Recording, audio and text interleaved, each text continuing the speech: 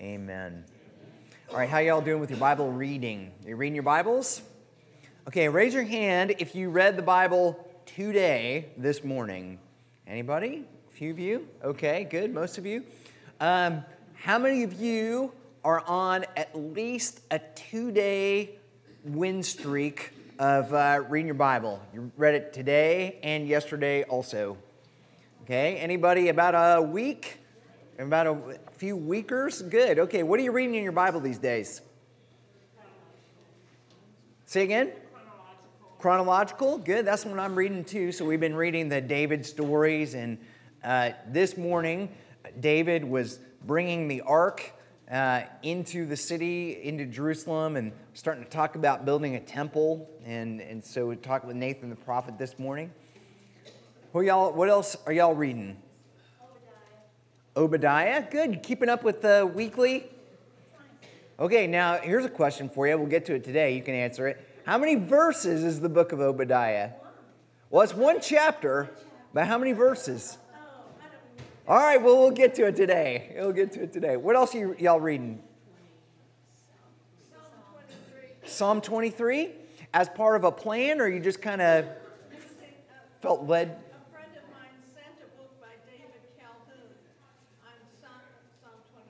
Oh, great. So you've been doing sort of an extended study on that chapter? Great. Good. Anybody else? What are you reading? Anybody? Well, just let me encourage you, again, if the whole purpose of this class is just to sort of explain to you what's in there book by book, that's helpful. It's good. But the biggest encouragement I can give to all of you is to be in the Word and to have great confidence that you can really understand what the Bible is saying. If you give it your attention, if you focus and think and pray, this book, which is an ancient book, can really come alive in new ways. It really can change your life because we believe that the Bible is living and active. The Holy Spirit uses the Word of God to transform us day by day, slowly but surely, into the image of Jesus. It doesn't happen overnight. You don't plant a seed one day and the next day come out and have an apple tree and start making applesauce. It takes a little bit of time. But if you put in the work, you do the effort, it happens. I promise. It happens. All right. Well, this week we're talking about Shirley's favorite book in the Bible, which is the book of Obadiah. Okay? You ready? Let's jump in. Now, I'm going to begin with a question. What do the following 5 people have in common? Now, don't just blurt it out. You got to wait till we get to the end of the 5 people, okay? What do the following 5 people have in common? Gary Coleman, who is 4'7". Tattoo from Fantasy Island, who's 3'10". Muggsy Bogues, who is 5'3". Pastor Joel, who is 5'6" and 1/2 inches tall. And the prophet Obadiah, height unknown. Anybody know? They're all men. They're short. They're all men. The answer is, they are all men, but the answer is, they're all short. Okay? In fact, Obadiah is the shortest book in the Old Testament, and the 4th shortest book in the whole Bible. Now, can you guess the 5 shortest books in the Bible? Give me some short books. 2 John, 3 John, Jude, Philemon. I heard Ruth out there. We know Obadiah is one of them. I already said it. Okay, let's do our top 5 shortest books of the Bible. The number one, give me one guess, shortest book of the Bible, number 1. It is 3 John at 219 words. Somebody guess number 2. 2 John. 2 John is correct, 245 words. Give me the next one. 1 John. No, that's a good guess, but it's not 1 John. Jude, Obadiah. Number 3 is Philemon, coming in at 335 words. We already said the next one is Obadiah, 440 words. And then somebody give me the next one. Jude at 461 words. A regular War and Peace as compared to 3 John at 219 words.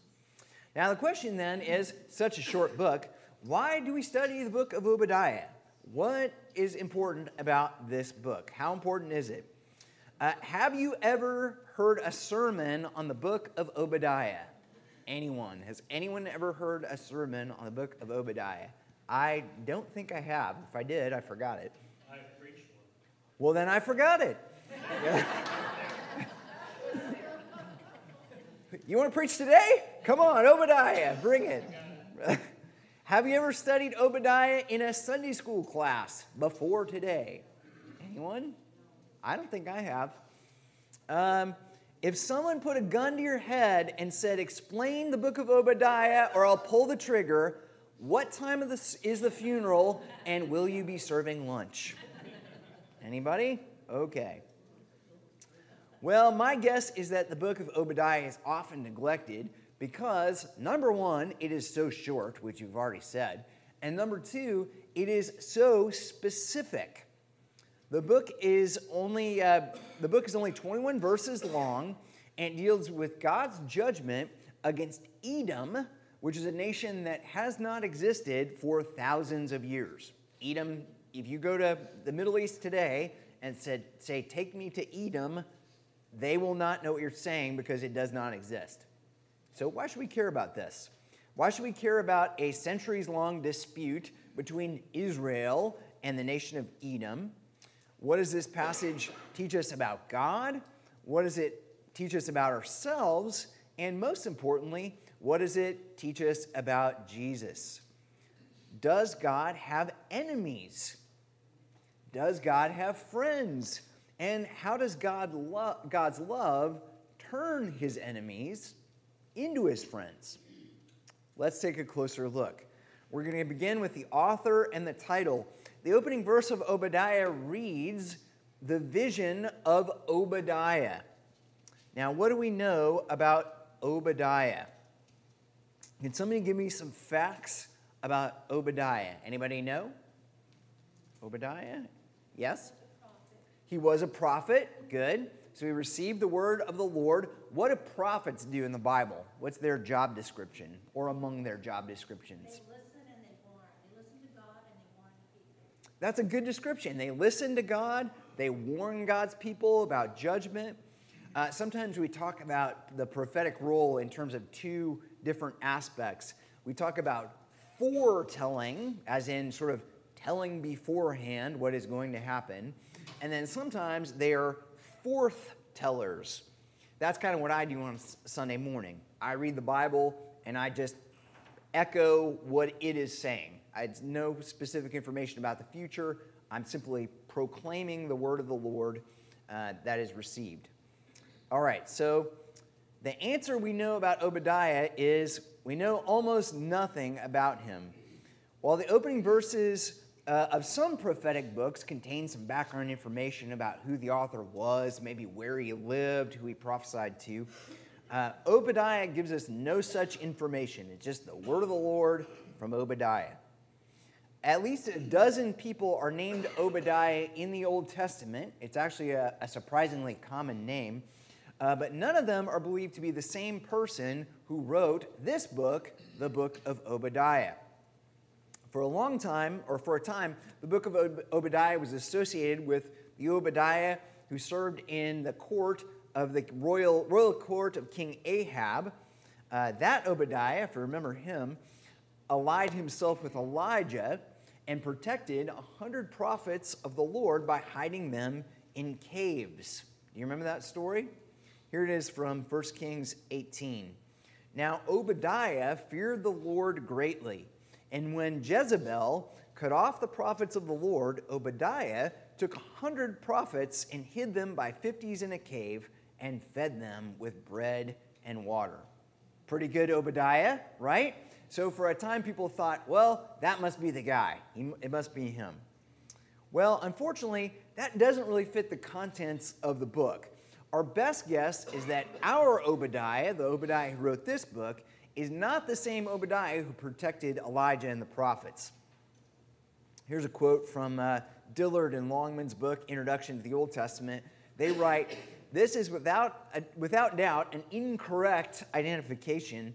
The book appears to date from the 6th century, whereas the other Obadiah lived in the 9th century." Does that make sense? So Obadiah, who served with King Ahab, is 9th century.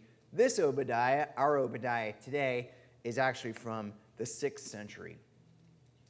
Now, we do know that the name Obadiah means servant of Yahweh. Obed means servant in Hebrew, and Ayah, or Ayah, refers to the name Yahweh. Anytime you see a J or a Y in names of people in the Bible, it tends to be associated with Yahweh. So if you remember, we did the book of Joel. Yoel means Yahweh, or we sometimes say in modern English, Jehovah is sort of the transliteration of that. Yahweh is God, El. So anytime you get a J or a Yah sound, it usually refers to Yahweh. So in this case, Obed, Ayah, servant of God. Now, given Obadiah's condemnation of Edom, most scholars believe the book was written shortly after the fall of Jerusalem in 586 BC.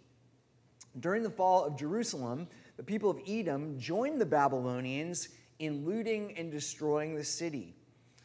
Though there's no historical evidence to support this, some Israelites at the time, and for centuries later, believed that the Edomites were specifically responsible for burning down the temple. So there was great animosity between the people of Israel and the people of Edom. You kind of think about it as the people of Edom were opportunists. They're like, they didn't start the riot, but once it started, they were running into Target and grabbing stuff and running out. You know what I mean? So they were opportunists who sort of looted the city after the Babylonians started to destroy it. Here's Obadiah. Somebody read Obadiah 15. Verse 15. The day of the Lord is near for all nations. As you have done, it will be done to you. Your deeds will return upon your own head. So that refers to, again, the people of Edom have done something sinful in the eyes of the Lord, and that is most likely their participation in the looting and destroying of Jerusalem. So it puts the date around 586 BC. Now, Edom's treachery against Israel is understood against the backdrop of the relationship between Jacob and Esau. Somebody tell me about those two guys. Who are Jacob and Esau? They were brothers. They were twin brothers. Who is their dad? You remember? Isaac. Isaac was their dad. Which one of the two was the favorite son of Isaac? Esau. Esau was the favorite son. Why was he the favorite son? The hairy guy. I apparently liked hairy guys. He was like a hunter, and Jacob was a little bit more like his mom. He was a little bit more sensitive. He liked poetry and music and the arts. And Esau was like, "Hey, let's go hunting, Dad." And so his dad preferred Esau.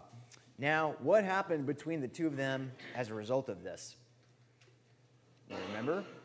They all lived happily ever after, and yeah, that's right. It was treachery. Jacob so very much wanted the love of his father Isaac that he tricked his brother Esau, and enticed him into selling him his birthright, his status as the firstborn son, for a bowl of soup, which is a pretty low price to pay so that kind of is an indication that Esau didn't really care much about the Lord God and about his place in the covenant family. He's just like, "Hey man, who cares?"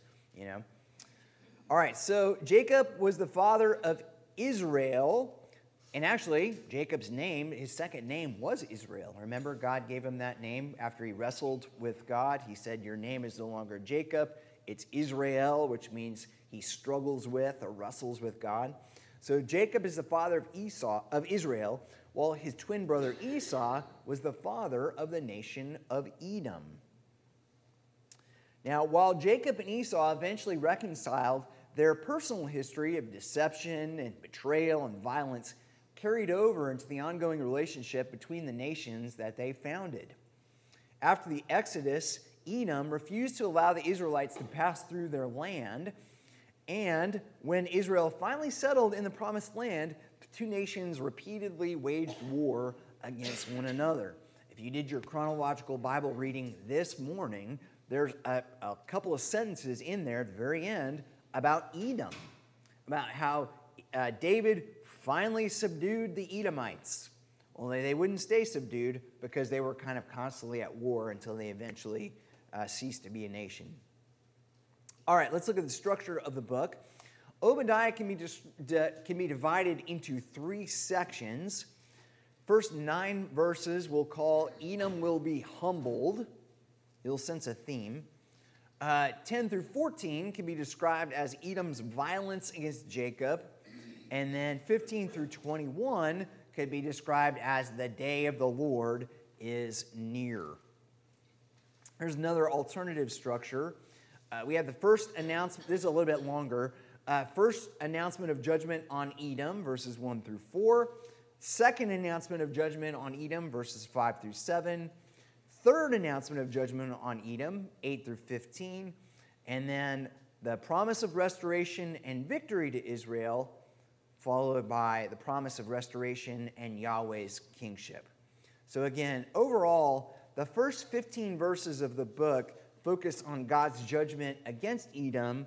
Then the book shifts to, for the last verses, the focus is on God's mercy toward Israel. Okay, so if you want to think about it in sort of 2 halves, first, basically 2/3 of the book is all about Edom. God's going to judge Edom. And then the last third of the book, roughly speaking, is about God's mercy on Israel, the restoration, and the grace that will happen when the day of the Lord comes. All right, contents of the book. While the Bible primarily addresses God's covenant people, all the prophets, except for Hosea and Haggai, contain at least some oracles against foreign nations.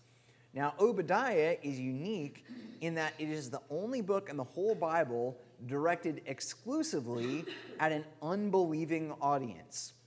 The whole book is really directed towards and against the Edomites. Our best guess is that God focused so much attention on Edom because Jacob and Esau were brothers. And again, it's sort of a double betrayal because they were essentially blood relatives of the Edomites, whereas the Moabites and the Amalekites and all these other nations didn't have that close relationship. And so they get some attention in the prophets, but there's special attention given to Edom. Edom is the subject of more separate oracles against foreign nations and more brief or passing hostile references in the prophetical books than any other nation. So you'll find more against Edom than anybody else.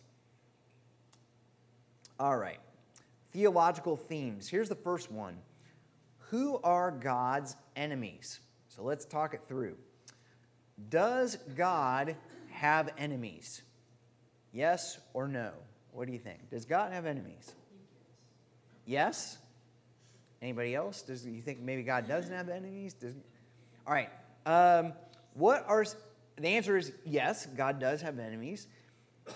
What are some common characteristics or character traits of God's enemies?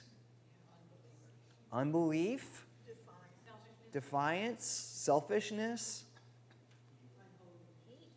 hate. What else? Pride, ignorance, amoral, not concerned with God's law or God's commandments. Enemies of God's people, good. Well, in the opening verses of the prophecy, God condemns Edom specifically for their pride. Now, again, there are other aspects of God's enemies, But in this one, God really drills down on the area of pride. Somebody read verses 2 through 4 of Obadiah. It's on the screen, or you can read it in your Bible. Behold, I will make you small among the nations. You shall be utterly despised. The pride of your heart has deceived you, you who live in the clefts of the rock in your lofty dwelling, who say in your heart, who will bring me down to the ground? Though you soar aloft like eagles, though your nest is set among the stars, from there I will bring you down, declares the Lord. Right? So pride and the reversal of pride. Now here's a question. Here's how Webster's dictionary defines pride: inordinate self-esteem or conceit, or a reasonable or justifiable self-respect, or delight or elation arising from some act. The question is, does our culture celebrate pride as a virtue or condemn it as a vice? Why does God condemn Edom for their pride? What do you think? In our culture, is pride generally considered to be a good thing? Is it considered a bad thing? When is it good? When is it bad? What do you think? It's good if it's a kid with their assignment, and it's bad if it's like your boss or something. Okay, so explain again. So if it's a little kid, you want to encourage them, you're proud of them. Mm-hmm. And we see that as good. You want to have pride in what you do. But we also don't like arrogance with pride. Mm-hmm. And so we really condemn pride if somebody's really puffed up about themselves. So it really goes both ways in our culture. Mm-hmm. Idolatry, depending your security, depending on yourself and your own ability rather than God. So in that sense, pride can be a sense of idolatry, of saying, well, hey, if I need a little bit of help, maybe I'll ask God, but mostly I've got this. I'm in control. Got the strongest army in the world. Yeah, just watch. Yeah, exactly. Yes. You know, there's also another twist to the whole term pride with our culture is we're proud if we belong to a particular group, whether we have excelled in any prowess of skill. Mm-hmm. Yeah, that's a good, we can sometimes, pride can we can have pride in sort of an alternative identity. We say, well, I am proud to be part of this group, whether it's a racial group or, gay pride or sort of a sexual group, or we can take pride or find our identity in our ethnicity, in our gender, in a million things outside of finding our identity in Christ and in the gospel and His grace. I confess I'm proud of my grandkids. Yes. Well, so is that, you're proud of your grandkids. Is that good or is it bad? Would God condemn you for your pride versus condemning Edom for their pride? Because He condemned them for their pride. It's good unless it becomes an idol. Okay, flesh that out. You're right, but flesh it out. So does pursuing grandkids or dealing with them supplant other responsibilities that God gives us, be it church, worship? Do I get to the point that I worship them and their accomplishments rather than God? Yeah, do you find your identity in them? Or do you find your identity in saying, I'm Pop, I'm Grandpa, that's who I am, and that's the most important thing about me. Is my significance in them or in God? Yeah. Go ahead, Ken. I was just going to say that God was, quote unquote, proud of His Son, in that He said, "This is my beloved Son, in whom I am well pleased." And I think that's what Don would say. He's pleased with his grandchildren, and God is, doesn't use the word proud, but He uses the word pleased. Good. Yeah, that's good. Kate? Yeah, I was going to say something similar to that. I think if it leads us to gratitude, then that's one thing. Like if I'm proud of something that one of my kids does, and I'm just like so grateful that God is working in their life, then that takes you one direction. If you're proud that leads to fear, that they'll be taken away or something will happen, then that shows you that you're off. So I think it's a really nuanced term in how we see it. So maybe we could say that the wrong kind of pride elevates self, but the right kind elevates others. And we say, yes, I'm proud of you for your accomplishment. Hey, yeah, you hit a home run today. That's awesome, man. I'm so proud of you. Well done. That would be good because it's not about you exalting yourself above that person. It's about exalting that person and saying, hey, good job. Yeah, Jack. Yeah, if I'm proud of myself for my accomplishments and not giving attribution to God, Mm-hmm. it's a sin of pride. Yeah, if you say, hey, consider the city that I have built, as Nebuchadnezzar said, he went up on the roof and he said, behold my kingdom, look at what I have done. And then God humbled him pretty quick. Yes, Susie. I think culturally, as a whole, our nation is very, very proud, and it's our downfall. Because if you look at advertisements, you can see, or magazine articles that talk about, be all you can be, don't let anybody get in your way, don't let anybody tell you you can't do it. Mhm. I mean, in one way, that's good, but in another way, it's like, just run over everybody you need to do to get it done because you're a strong woman, or whatever it is, you're a strong man, or you're a whatever. I think permeates our culture, and it's really deceptive and easy for it to creep into the church. Mm-hmm. Yeah, there's the idea that pride goes before a fall. And pride, the sinful kind of pride, can give us an inflated sense of ourself and our abilities, so much so that we rush headlong into something that ends up being kind of a disaster. And that we don't need God. Yeah, exactly. Yeah. Which is exactly what Esau did at the beginning. He rejected what God had.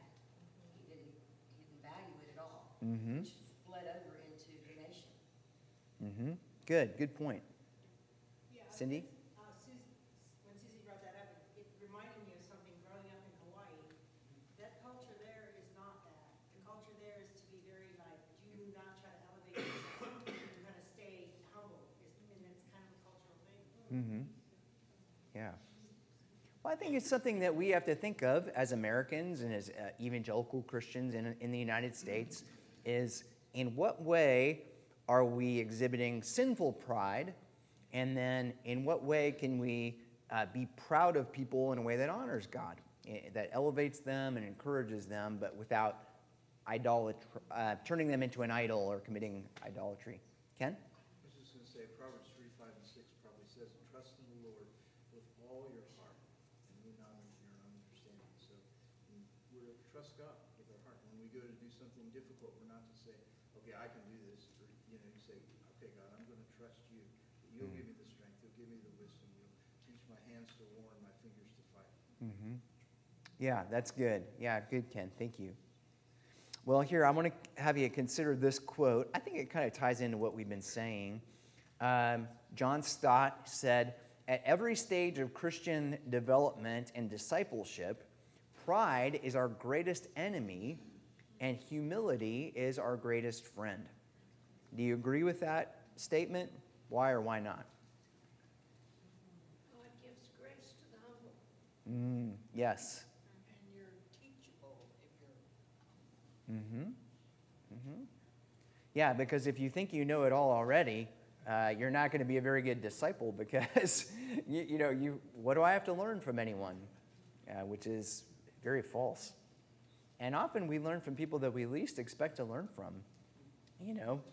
Little kids, people in nursing homes, people that the world says, well, they don't really have much to offer, or people that are, recovering addicts, people who've gone through a lot in life where we say, well, let me teach you something.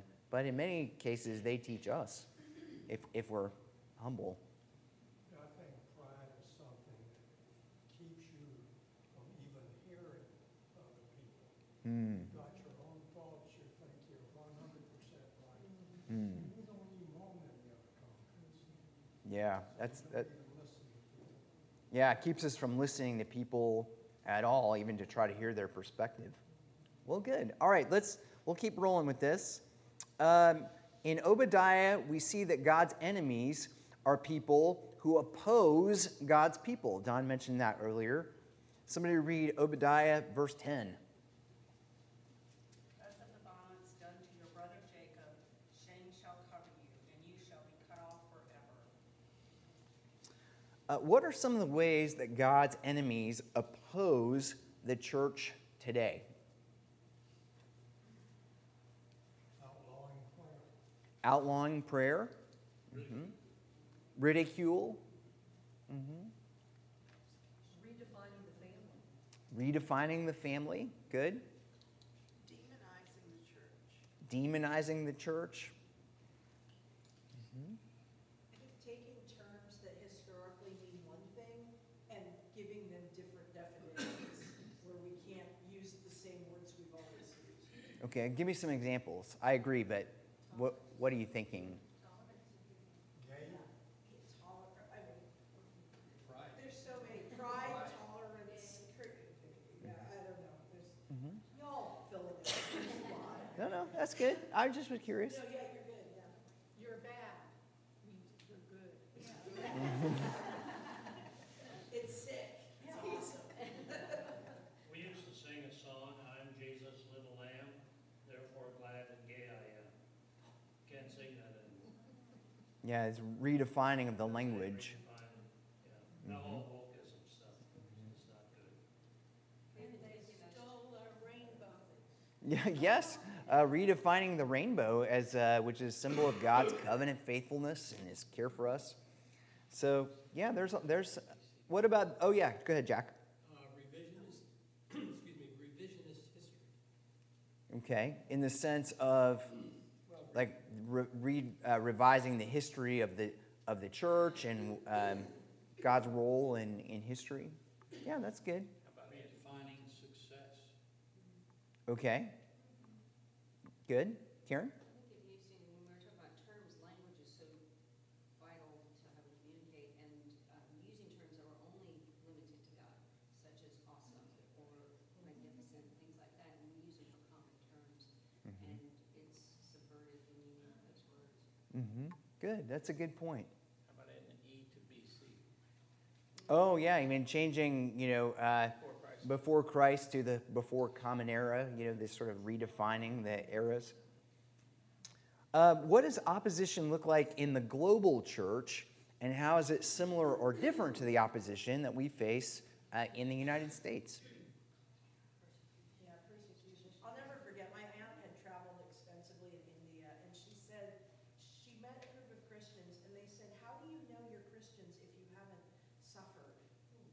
And like one of them had been disowned by her family, another one burned horribly in a, and I just have always thought about that. Some governments will only sanction their church. Yeah, that's true.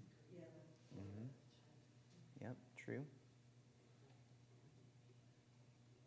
We heard. I remember a story. One of our friends that we're going to see when we go to Uganda is my friend Fred.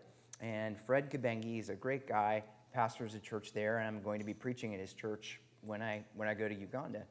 And he told me that when he came to faith, his father stopped talking to him, totally disowned him. His mother and the siblings all stopped talking to him too, in essence to follow the will of their father. And he didn't have any relationship with his mother until his father died. Yeah, he was completely disowned.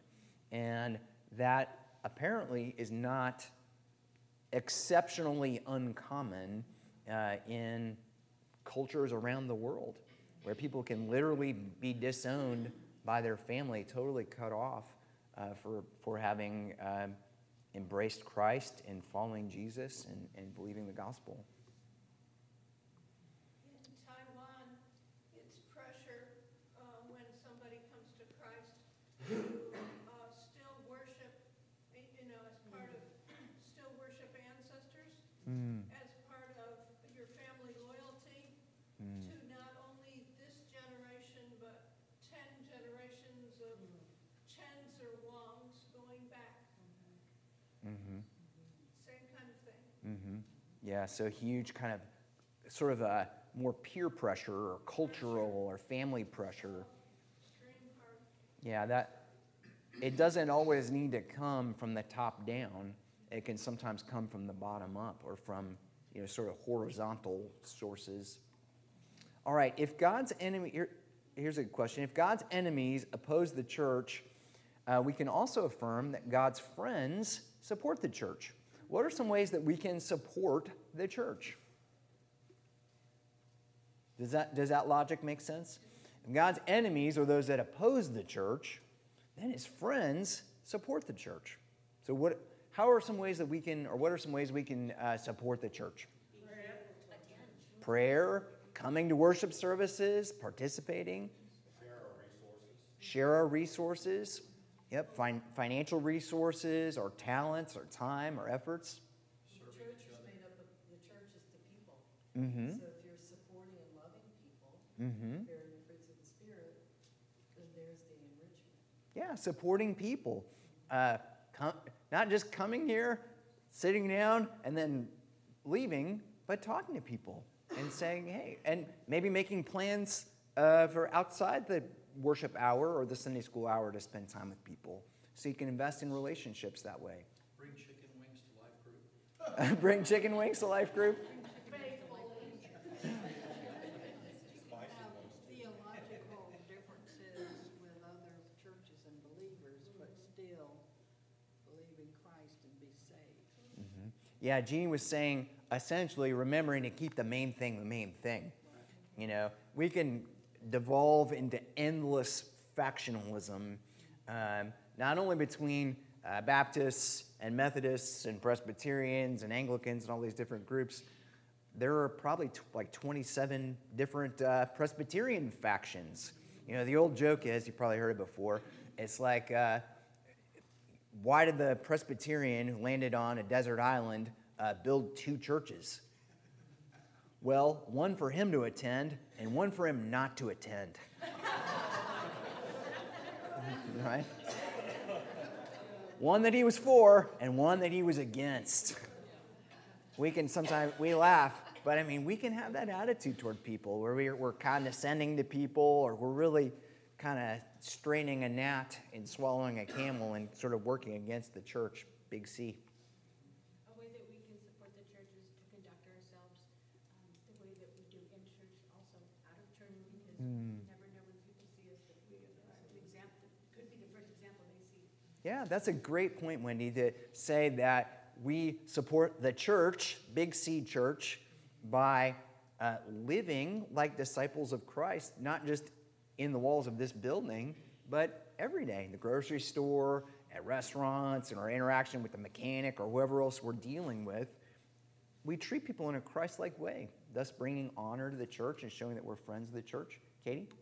Investing in the kids. Good. Investing. Whether it's like being a Sunday school teacher or just having conversations on a Sunday with kids that you see, or as they get older, asking them out to coffee and finding out what's going on and praying for them. Mm-hmm. Yeah, many people have invested in our kids over the years in this church, and that's a huge way to be a friend of God. Mike? Squelching gossip, when we hear it, people come and say, "You heard about Ralph Beecham?" Say, "Have you talked to Ralph about that? That'd be a good thing for you. You're probably not talking to me." Mm-hmm. Yep. Yeah, that's a good point. Good. All right, well, let's move on to the next theme. The next theme is the Day of the Lord. Now, we've talked about this in a few books, but it's back. In Obadiah, the Day of the Lord is a day for both judgment and for mercy. Here is somebody read Obadiah verses 15 and 16. For the day of the Lord is near upon all the nations. As you have done, it shall be done to you. Your deed shall return on your own head. For as you have drunk on my holy mountain, so all the nations shall drink continually. They shall drink and swallow, and shall be as though they had never been. Okay, so in that vision of the day of the Lord, is the day of the Lord good, or is it sort of good news or bad news? That's kind of bad news, right? As you have done, it shall be done to you, and your deeds shall return on your own head. That's probably bad, especially in relation specifically to the Edomites who've done many bad deeds. All right, now what about this one? Next two verses, 17 and 18.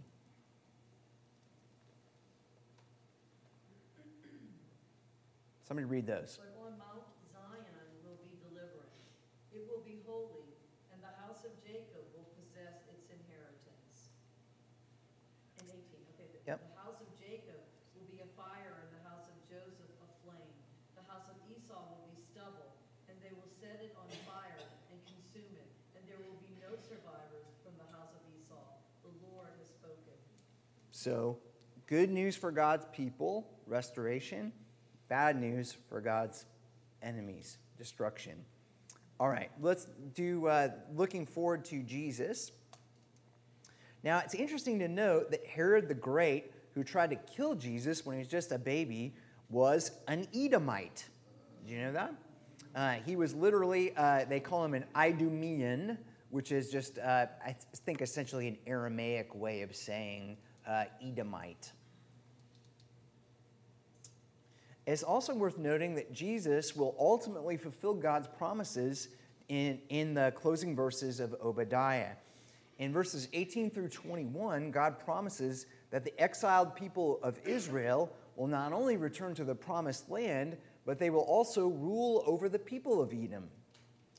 This will happen through a savior, or literally saviors, which is a possible reference to Jesus and the church. Here's Obadiah 20 and 21. Somebody read that.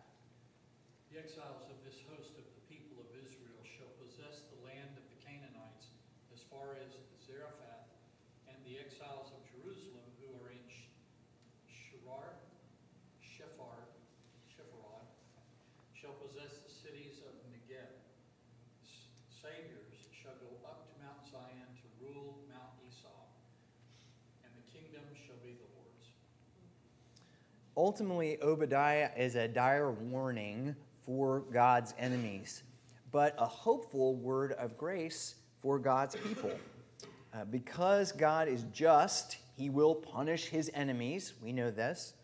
But because God is merciful, he will bring his rebellious people home. Once home, he will dwell with them as their Savior and King, ruling over a global kingdom where the proud are humbled and the humbled are exalted. So that's the hope to God's people in exile, that one day their enemies who have led to their exile will be overturned. Their own sin, which has been led to their exile, will be forgiven, and God will dwell with them forever. All right, that's the end of this very short book, and we finished a little bit early because it is only 21 verses long. And so, are there any questions about Obadiah? Anyone? All right, well, grab a donut and some coffee, and let's pray. Lord, we thank you so much for this book of Obadiah. Lord, it's such a short book, but yet in it we find words of warning for us when we sin. We find words of comfort through your forgiveness and restoration. Lord, we pray that we would not be proud as the people of Edom were, but that you would humble us, that we might exalt others, and that we might be proud of others for their accomplishments in such a way that builds them up and does not tear them down. We pray, Lord, that all of us would be friends of the church, that we would be conscious of those who would work to undermine the gospel and undermine your people, Lord God. I pray that we would be aligned with your church and your people, and that we would stand strong against the enemies of the church. Lord, we know ultimately this is only possible by the strength that we find in your Spirit and the joy that we find in your gospel. And so we ask that you would be with us now and be near to us. Prepare our hearts for the worship service this morning. We pray in Jesus' name, amen.